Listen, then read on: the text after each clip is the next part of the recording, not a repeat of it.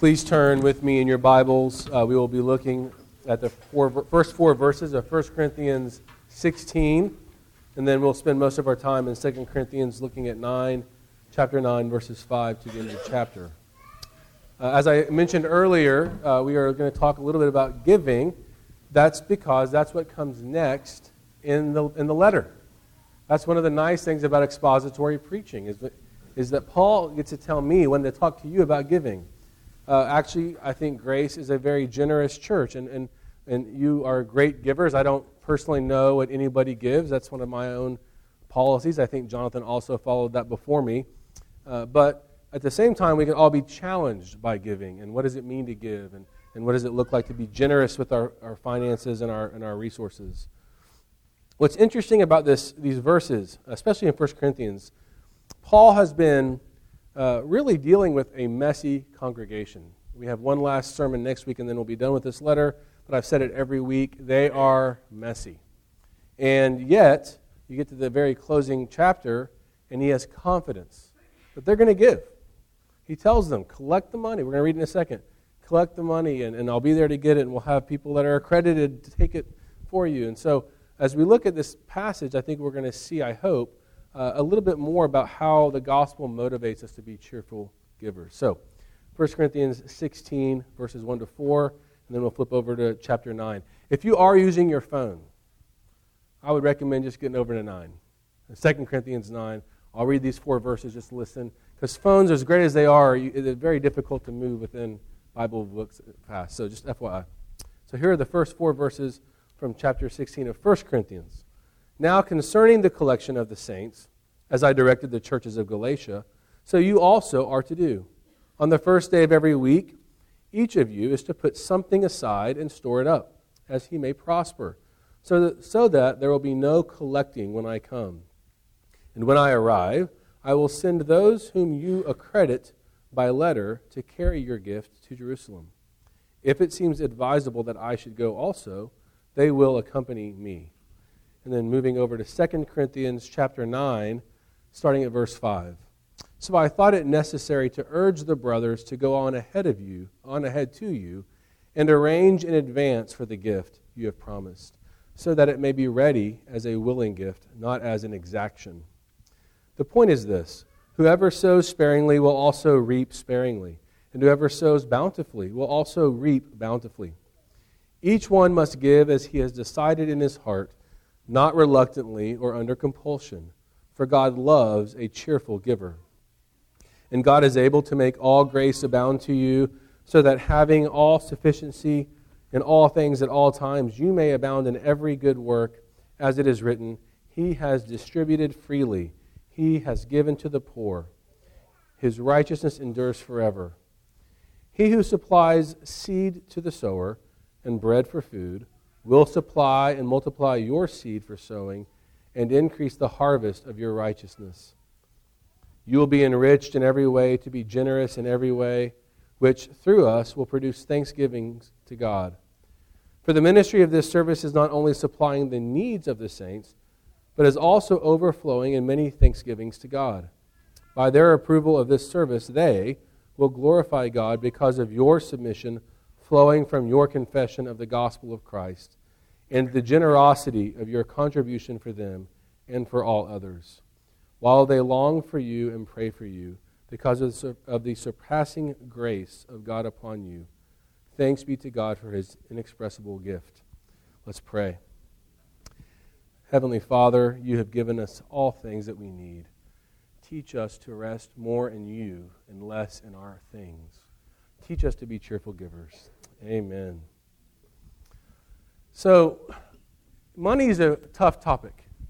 It's discussed everywhere, is it not? I mean, everything's about how much do you make, how do you make more money, what are good investments, what are good things to spend it on. Commercials are getting you to spend your money. But when you start talking about personal things, it changes a little bit, right? It'd be very unusual if at the greeting time someone walked up and said, hey, Steve, what do you earn a year? That's not appropriate. Plus, Steve doesn't go here. So, sorry, you got to throw. No one knows my humor yet out there. Come on, there's no Steve. Money is tricky because, in one sense, we use it to justify our success, don't we? And I think as Christians, sometimes what we do is we treat it like one aspect of our spirituality.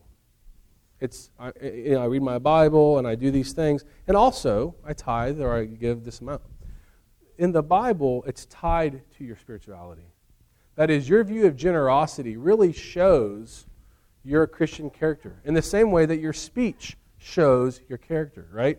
If I said, this is one of the nicest people I've ever met, but he cusses like a sailor. I mean, you'd be like, what? Like, that doesn't work, right? He ridicules people, he tears me down, and he cusses, but he's the nicest guy I've ever met. Huh? In the same way, to be a Christian means to be generous. That's what we're going to look at this morning. If you want to grow in your spirituality, you have to learn to put your wealth into God's hands, okay? So we're going to look at three things: the need for generosity, the impact of generosity, and then the motivation for generosity.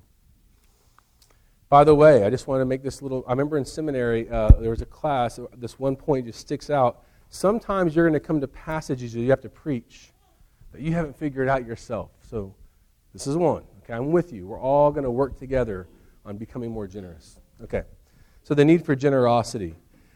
Paul is writing about a very specific issue, especially, both of these chapters, 16 of 1 Corinthians and chapter 9 of 2 Corinthians, are the same issue.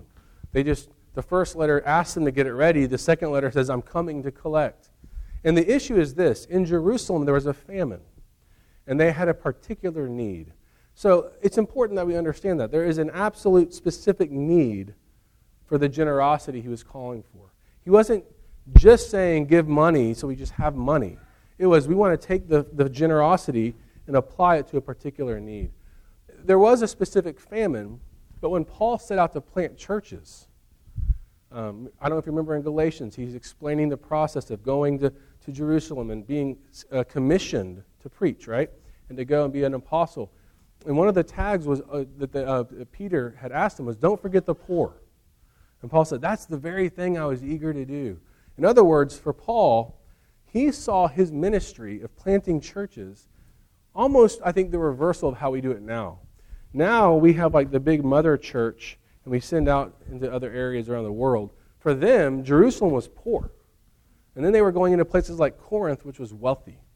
And Paul knew that when the gospel would go to Corinth or places like this, people that were converted would change. And they'd actually want to send their money to help the poor and the needy. I just got a glimpse of Alex back there. She's probably like, I came in the perfect week. Yes! Sorry, just an aside. Generosity is needed, right? We know that. That sounds obvious. But let me explain another need of generosity for the giver. You and I were made to be generous. That's how we were made. Remember, when we come to this scripture and we read things like prescriptive things, sometimes we want to say, oh, Paul's trying to get me to change who I am. Rather, what I would hope we would see is Paul is revealing the way you were made before the fall. We were made to be generous. We were made to share. Okay, that's how human beings are made. It's what connects you to other people. Have you ever opened the freezer and saw ice cream, but there was just enough for one person? And yet in that living room was another person, like a spouse, a child. What do you do? Right? What do you do? Come on. Nobody just walks out and eats it. And if you do, you make an excuse like, you had more than me yesterday. I didn't have my fair share, so now I'm going to eat mine or something, right? But rarely do you cut it in half perfectly and bring the other person, right? There's something in us that knows that's expected. We just don't want to do it, right? So there's a problem in our generosity, but the reality is we need it to feel completed. We don't even want to be, elementary schools. You can't invite 3 kids to the party, right? You've got to have everybody has to get an invite. We get that instinctively. It's needed. But more importantly, I want to make sure we understand before we move into this, it completes you. It's not just helpful for the church. It's not just going to be great for Jerusalem when the Corinthians give. It's going to sanctify the Corinthians. And it sanctifies you and I to be generous with our resources. So, let's move on to the impact of generosity. there is an impact. First of all, one of the number one things that generosity does is it tells the world that Christians see people as both physical and spiritual beings. Both and, right? Throughout history, especially the last century, you would see the church often erring on one side or the other, either only dealing with spiritual needs, right, and sharing the gospel and going into missions, or their missions were focused on only physical. But we know that neither one by themselves is good enough, right? You need to heal the whole person. If you go to a physician, they will tell you, when you start describing issues, more and more lately, they'll ask you questions beyond just symptoms and just family history. They'll actually maybe even dive into psychological questions. Several of us went to a documentary recently talking about poverty, citing a study called the ACE study. And in this study, they discovered, and various others like it, that people who are in poverty often have come from trauma. And so they developed a list of 10 questions you can go through and score yourself.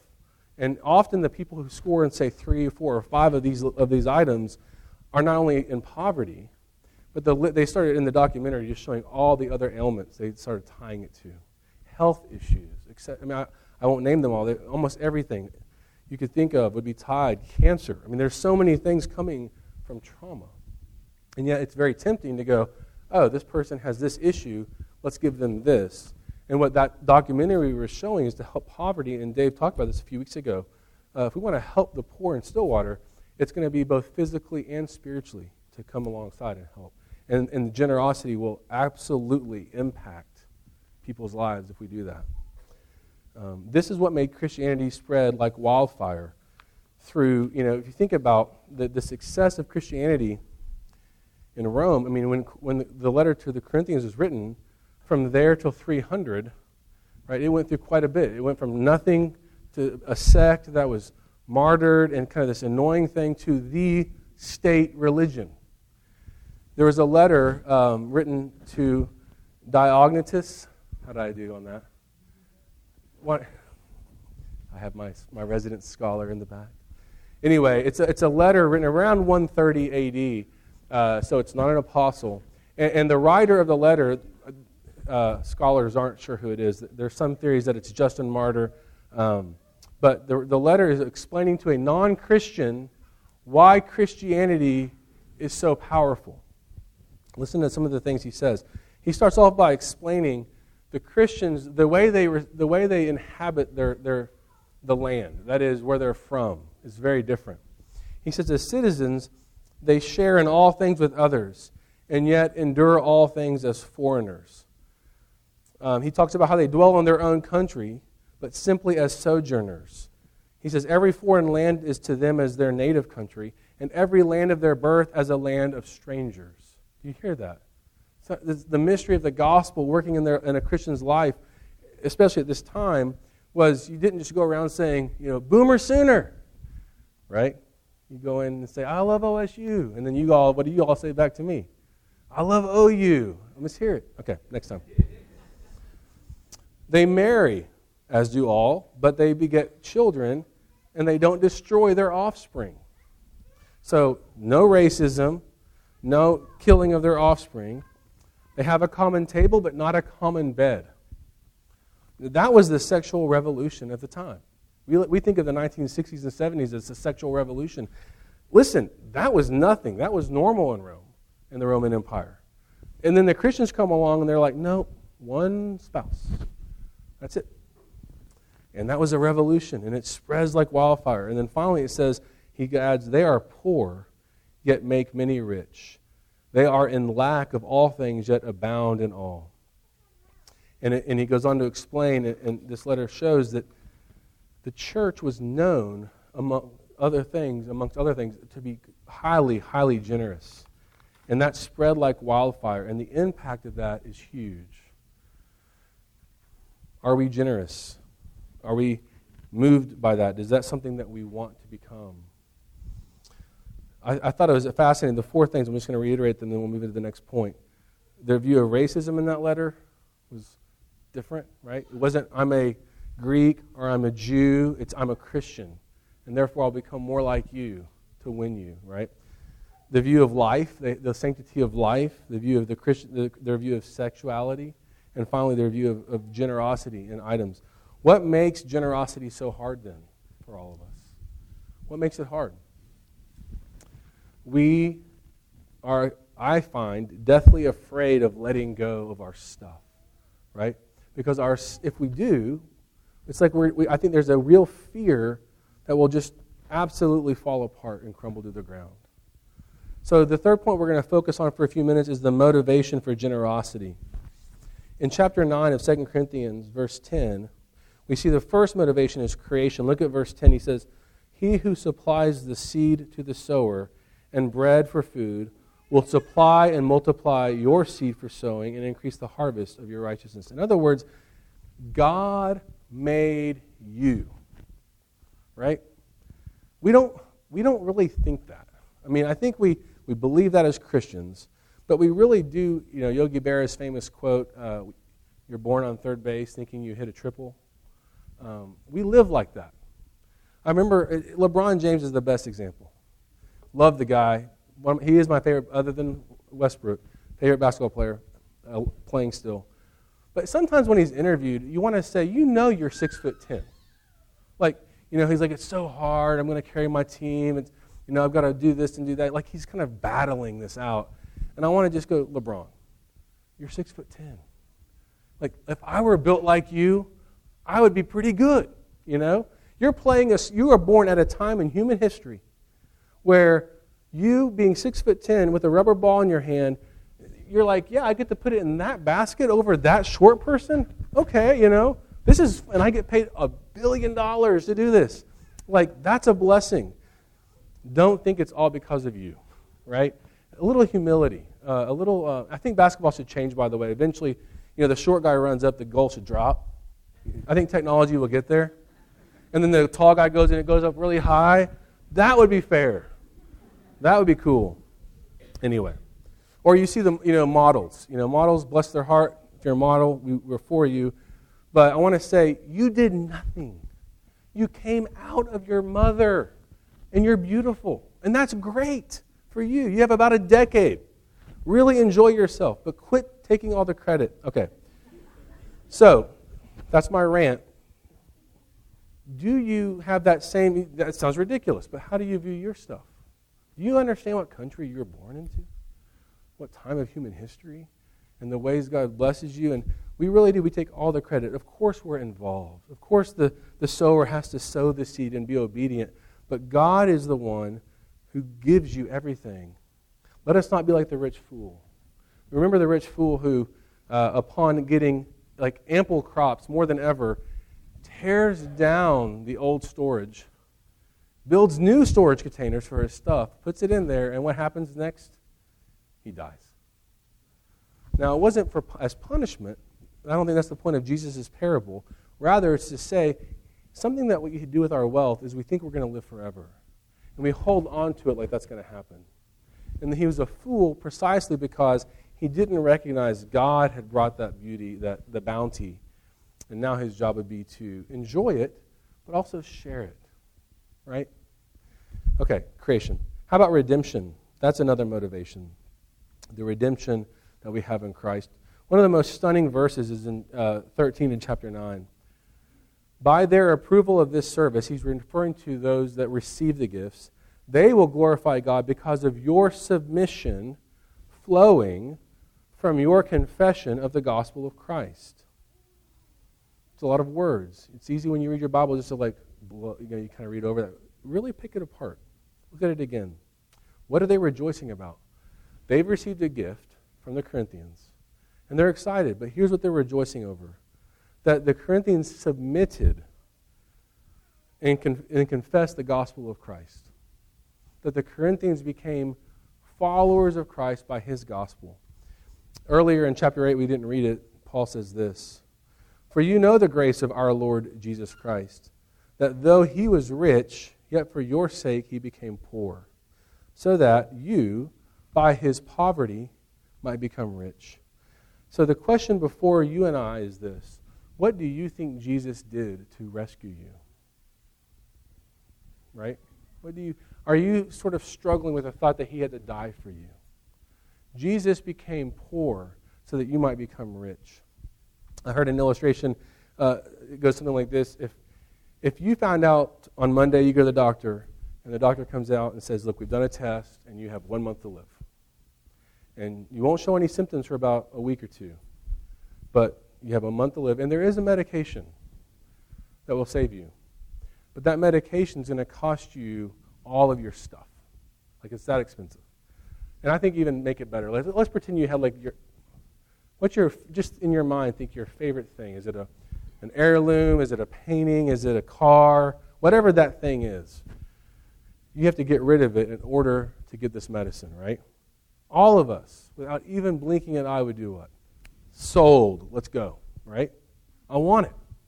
That item would become rubbish because now we have life. We were just told we were going to die, and all of a sudden, we're going to live. And the thing that we thought was so amazing and wealthy is rubbish, and now life that we take for granted is everything, right? And so when Jesus comes and says, I'm rescuing you, you are dying, and I'm going to now die and make you rich, that exchange is what gives you motivation to be generous. Because all of a sudden, none of this stuff matters. And when I live as if this stuff in my life is what gives me my meaning, and that's what I'm after, then I'm necessarily lowering my view of what Christ has done for me to rescue me, right?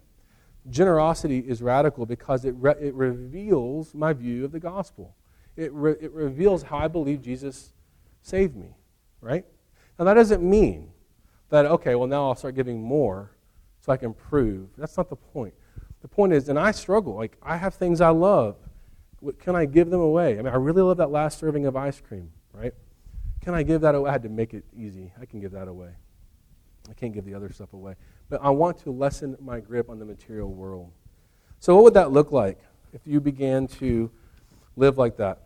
The motivations of creation, God is He made you, He supplies everything. The motivation of redemption, Jesus rescued you. There's another motivation in this passage. It's the health and wealth message, verse 11. You will be enriched in every way, to be generous in every way, right? You will be enriched if you give. Some folks come from a background where you were told, the more you give, the more you get, right? That's not what Paul teaches, right? We don't believe in that. It's possible, and I'll explain why in a second, but it's not, you get that email from Africa that's like, you get $1 million. Unfortunately, I need about 10 grand from you, and then you'll get your $1 million, right? That's kind of where a lot of churches take tithing, isn't it? We need about 10 grand, and then later God will just pour His blessing out on you, right? That's not what we're talking about. But when you let go of your stuff a little bit and begin to be generous, I think your life will flourish, right? Think about, again, the rich fool. When he had that bounty, raised the pay, maybe the workers would stay longer and not be migrant workers, right? Maybe instead of building new storage sheds, he builds them homes to live in, and they're happier, and they're better employees. That's not his motivation, but generosity certainly is going to lead to blessing and flourishing, is it not? And so that is a motivation. And when you take these three items together, the blessing that it leads to, that God created you, it's not your stuff, and the middle one being the redemption in Jesus, that really drives you. You will become more and more generous. I had this image in my head. My dad has begun to speak more about Vietnam, and I love to hear his stories. And he was a Huey Cobra pilot, and they would sort of defend the large helicopter, the Chinook, that would land and pick up people who were hurt and fly away. And there was one time where they landed and they were under fire, and so the person that jumped onto the cord had to be dragged away behind it. And he remembers watching this happen. So it's leaving the marsh or whatever under enemy fire, and the guy's just holding on for dear life. But he was rescued. That's what generosity is. It's not going to be sitting comfortably in the Chinook, belted in, hearing about what to do if you need to use the restroom, and getting the pilot's credentials and taking off in 5 minutes when the air clears. It's jump on, we're going. But What you're being taken away from is the enemy fire of this world that's after you. Like, if you want to just hold on to your stuff, just stand there and be shot at. That's what's coming. Right? But if you rest in Christ, you believe that He's rescued you, and you want Him, I'm just going to tell you, it's not going to be easy. It's going to be a crazy rescue. For all of us, it's going to be different. Life would look different if we began to give generously like that, because it would feel crazy. But I want that image in your mind, because what you're leaving behind is not what you thought. Does that make sense? I was listening to, actually, Tim Keller gave this advice to his congregation, so it's going to sound harsh, but it's Tim Keller. Okay? It's not me. Okay. He says this. He says, if this idea of giving 10% sounds extreme, well, first of all, he doesn't say this. I want to say something first.